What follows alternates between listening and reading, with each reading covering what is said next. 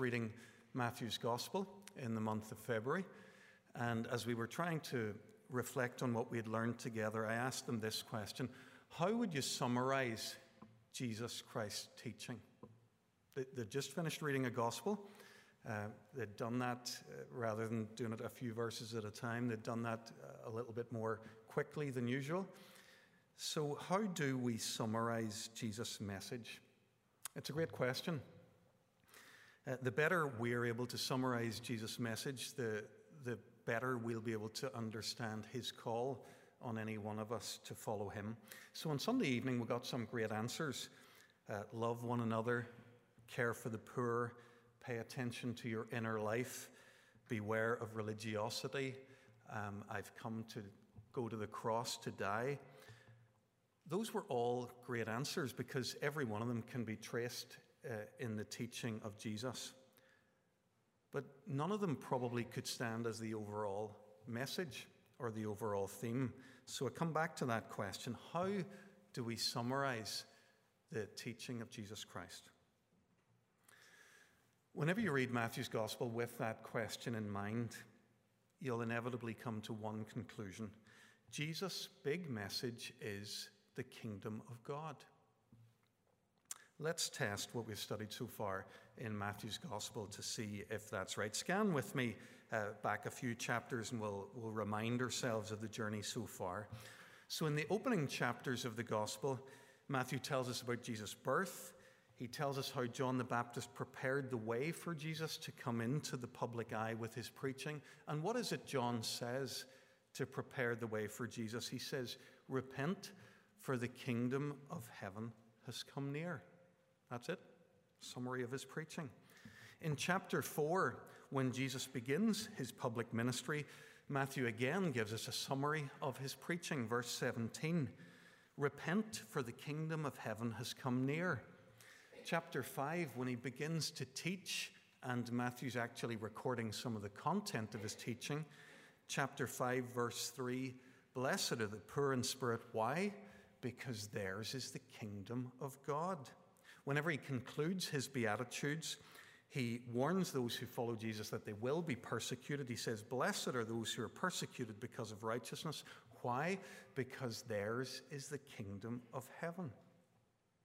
So Jesus invites us into the kingdom of heaven. He's told us that citizens of the kingdom will be blessed even when they're persecuted.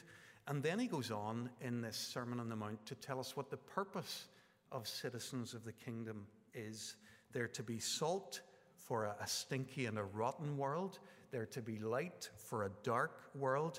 They're to make the world a better place so that people can find their way home to their Father God.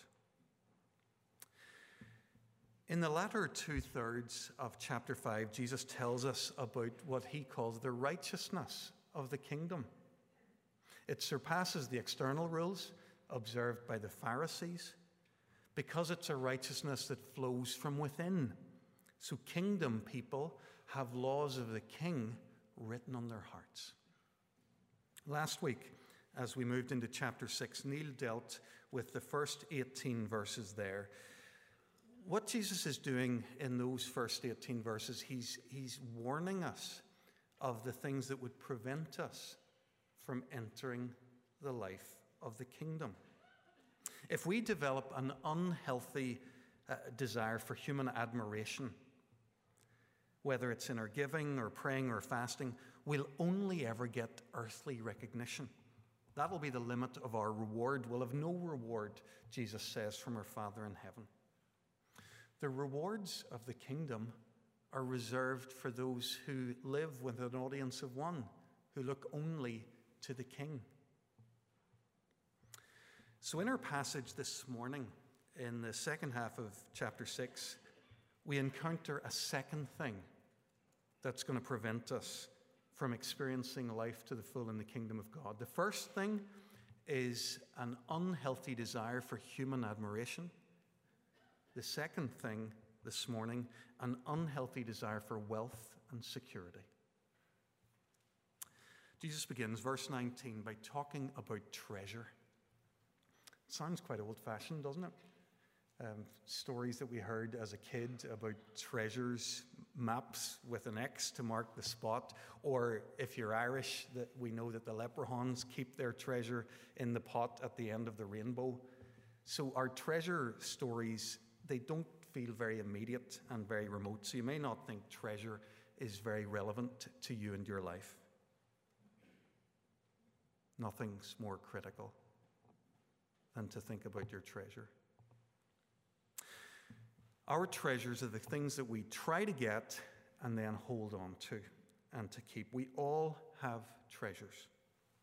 Human beings have things that are important to us that we want to protect and to keep. So we treasure actual physical things, actual stuff. So it can be our houses, our cars, our clothes, and other things. We can treasure intangible things as well. We treasure our reputation or our relationships with other people or the security of our family. So it's the most natural thing in the world for us to hoard treasures. So when Jesus speaks about treasures in this passage, he's talking about more than just money and wealth. He's talking about the things that we give our hearts to, that we cling to, the very things that drive us, that make us tick. Look at verse 19. In this verse, Jesus takes on the role of the financial advisor. He invites us into his office.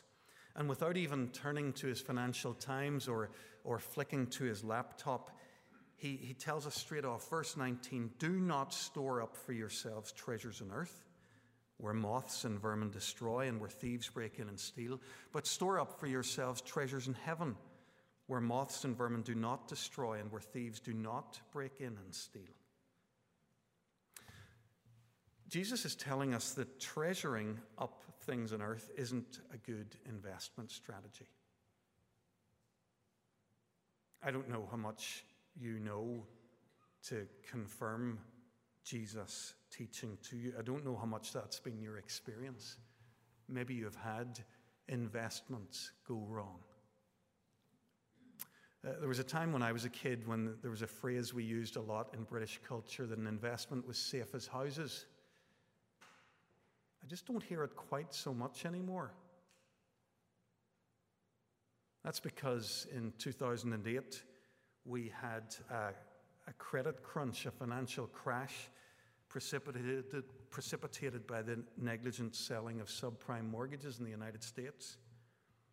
People in the UK, for the first time certainly that I'd heard of, were experiencing negative equity when the loan that they had to buy their house was worth more and weighed heavier than the value of the asset itself. We weren't talking anymore about being as safe as houses. If you've ever had your car stolen or your house broken into and your property robbed, you'll know what Jesus is saying about thieves. You'll know that moths and rust and thieves are as real today as they were in Jesus' time. There's simply nothing in this world that qualifies, finally, as a safe bet investment. Jesus says, don't invest in those things. He advises us to invest instead in heaven. Instead of storing up those physical, tangible things on earth, direct your actions and your investments to the kingdom of God. Invest your life in what God is doing. That's an investment that can never be lost. Folks, whenever our investments are made in the kingdom of heaven, we can know that they're absolutely sure. Whenever we invest in the kingdom, everything that we do counts, and it counts forever. Whenever our treasure is in the right place, Jesus says, our heart comes into line. Look at verse 21.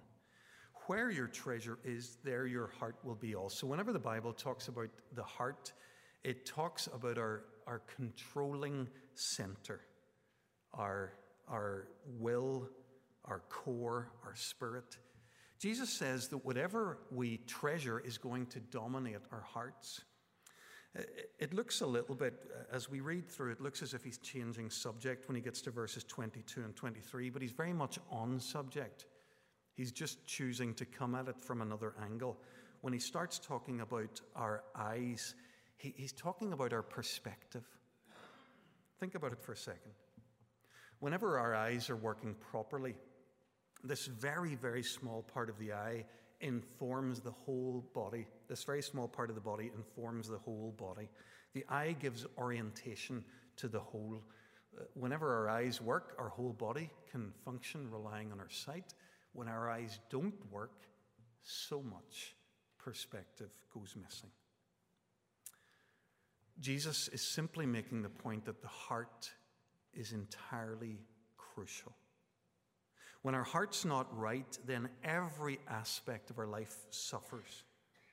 When our heart's on material treasures, then our whole view of life is distorted. We can't have the right priorities, and we end up living our whole lives for the wrong things. Whenever our heart's in the right place, our whole life can be orientated well and wisely around it. If we treasure those things that are eternal, beyond recession and rust and theft, then we're investing in the kingdom of God.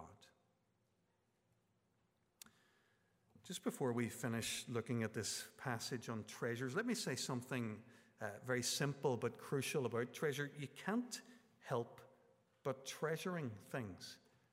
Jesus' command isn't not to treasure. That's not his invitation. It's impossible not to have treasures and not to be dominated by them. We work for them all day long. We dream about them at night. What our treasure is the thing that makes us tick. So don't be embarrassed that you give your hearts to things, that you have treasure. That's not a problem. But notice what Jesus says next. The problem arises, Jesus says, when we imagine that we can have two treasures, that we can treasure two things at once. We easily imagine that we can treasure those material, tangible things of life that are so commonly treasured in our culture, and at the same time that we can treasure the kingdom of God. We can't. Verse 24, no one can serve two masters. No one. If we think we can be the first person in the history of the human race, Jesus still says no one can serve two masters. Either you'll hate the one and love the other, or you'll be devoted to the one and despise the other. You cannot serve God and money. Some of us are going to keep trying, but I keep saying no one, because Jesus has this right. Folks, you'll know this from our workplace. We can't have two bosses. If you've ever found yourself in that frustrating environment where maybe there are different layers of management in the place where you work, and the boss, I remember it in the accounting firm where I was, the structure was around managers and then partners.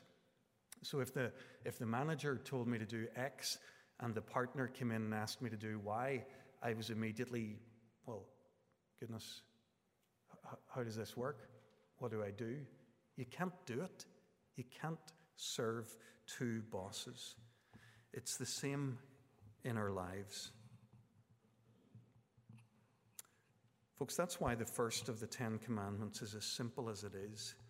Thou shalt have no other gods before me.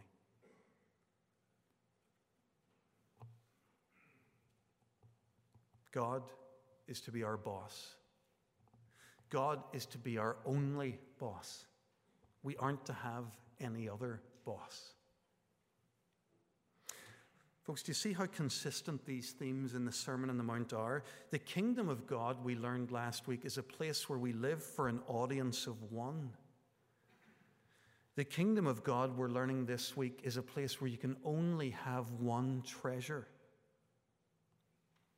Our whole lives orientated around God.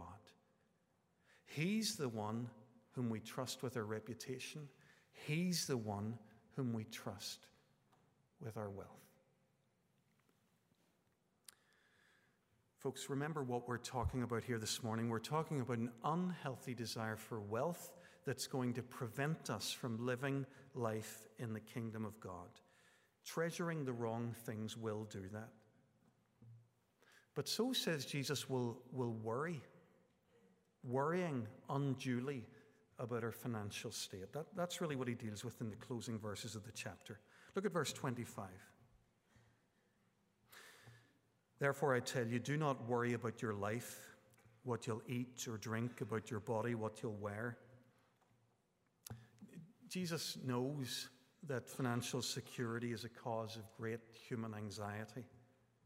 He knows that, but still, he tells us not to worry. Is not life more than food and the body more than clothes? We could have all the food and clothes in the world and still not have life. This wealthy but depressed society that we live in bears eloquent witness to that reality. Jesus uses two illustrations from nature to encourage us not to worry. First, he says, verse 26, look at the birds of the air. They don't sow or reap or store away in barns, and yet your heavenly Father feeds them. The birds show us what to do, how to do what Jesus has talked about in verse 19. They don't lay up treasures. They rely on their Father for the food that they'll need each day. Elsewhere, Jesus says something similar about children. This is I think I'm beginning to understand why Jesus always points us to children. He calls them the greatest in the kingdom of God. Well, how is that? Well, in this regard, in terms of trusting God with their everyday needs, little children don't have savings. Unless something's gone wrong in your house, your children don't store groceries under their bed. What they do is they show up at meal times expecting that mum and dad will have put stuff on the table. They have no notion that they have to provide for themselves because they've got a heavenly Father. Jesus says these are the greatest in the kingdom of God. This is how God wants us, his children, to live before him. Folks, it's important that we don't misunderstand Jesus at this point. He's not saying that we're to sit back and to be lazy. Birds actually are a brilliant illustration of this. Birds aren't lazy. Watch birds for any length of time. I've had a chance to do that in a few different settings. When Claire and I first moved back from Vancouver to live in Northern Ireland, we lived in Lambeg. If you know it there, it's a little village on the outskirts of Lisburn, right beside the Lagan towpath. So if we wanted to go for a walk, we'd walk along the towpath. And you'd get to see all kinds of birds.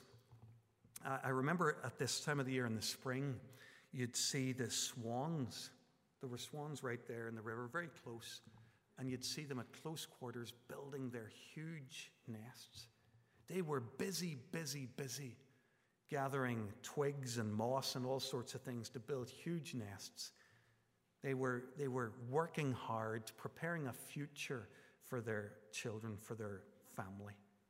Of course, birds work hard. Of course, they try to be wise and care for their young ones, but they don't worry. And folks, this is something we want to try and learn. I've thought about this stuff for many years. I think it would be a foolish thing for me to say to you, stop worrying. So I'm not going to do it. Let me offer a different invitation. Could you begin today to train your heart to worry a little less? To grow a little trust in your Father God? Just tilt the trust and worry equilibrium a wee bit. These things take time. Folks, I'm living at a time in my life when I have greater than ever financial responsibility. So I'm grateful today for this reminder from God's Word to trust Him with rising fuel bills and grocery prices rising. To trust him that 2022 is somehow going to be okay. Maybe you'll join me and we'll try to trust him together. Jesus turns to the lilies of the field, verse 28. He makes the same point really as he does with the birds. He says, God looks after them. They're not only provided for, they're so beautiful. You know, think about it, folks, the extraordinary lengths that God goes to clothe meadows and fields with flowers. I can't give you a statistic. I'm going to guess that the majority of them are never even seen by a human eye. But he creates them, and they're beautiful. He looks after them. He gives them life. Can we start to trust him? Folks, I hope you can hear the tender love of God coming through in these words from Jesus. Learn from the birds. Learn from the flowers. Learn from the little children. Don't worry. Trust your Father in heaven with your every need. Jesus brings his teaching on wealth and worry to a close in verse 33. It's a very memorable summary. I think he's summarizing what he's teaching about this morning, but I also think he's maybe summarizing what he was teaching in the passage we looked at last week, and maybe the whole sermon so far. Seek first the kingdom of God and his righteousness. If we accept Jesus' invitation to life in the kingdom, then we can be sure that our Father will give us everything else that we need. He'll give you your daily necessities so you don't have to worry. He will give you as much reputation and standing as you need to be useful for him and his glory. You don't have to go seeking admiration from other people anymore. You're free. As I've been thinking about this stuff the last couple of weeks, I thought this. If I took away the worry about financial stress and my standing before other people, if I took those two things out of my life,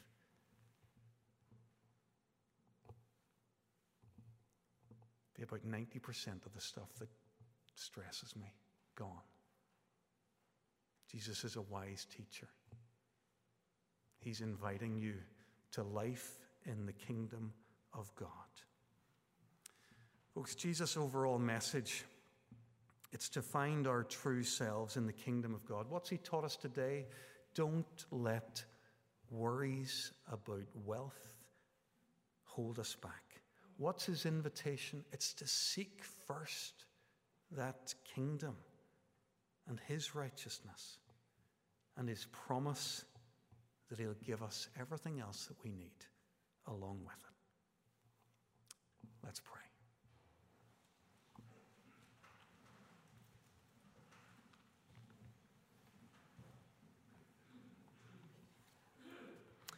Lord, many of us here do seek your kingdom. We know that Jesus has come to rescue us from our sin, to bring us into a new life where he is king. Lord, we want to live in the kingdom. But Lord, we confess we haven't always sought the kingdom first. We have kept it below other priorities, or maybe we've tried to place it side by side with other priorities. Jesus, we pray you'd help us to take you at your word and to begin to seek nothing more, nothing beside the kingdom, our life in the kingdom of God. Help us to seek first your kingdom. Amen.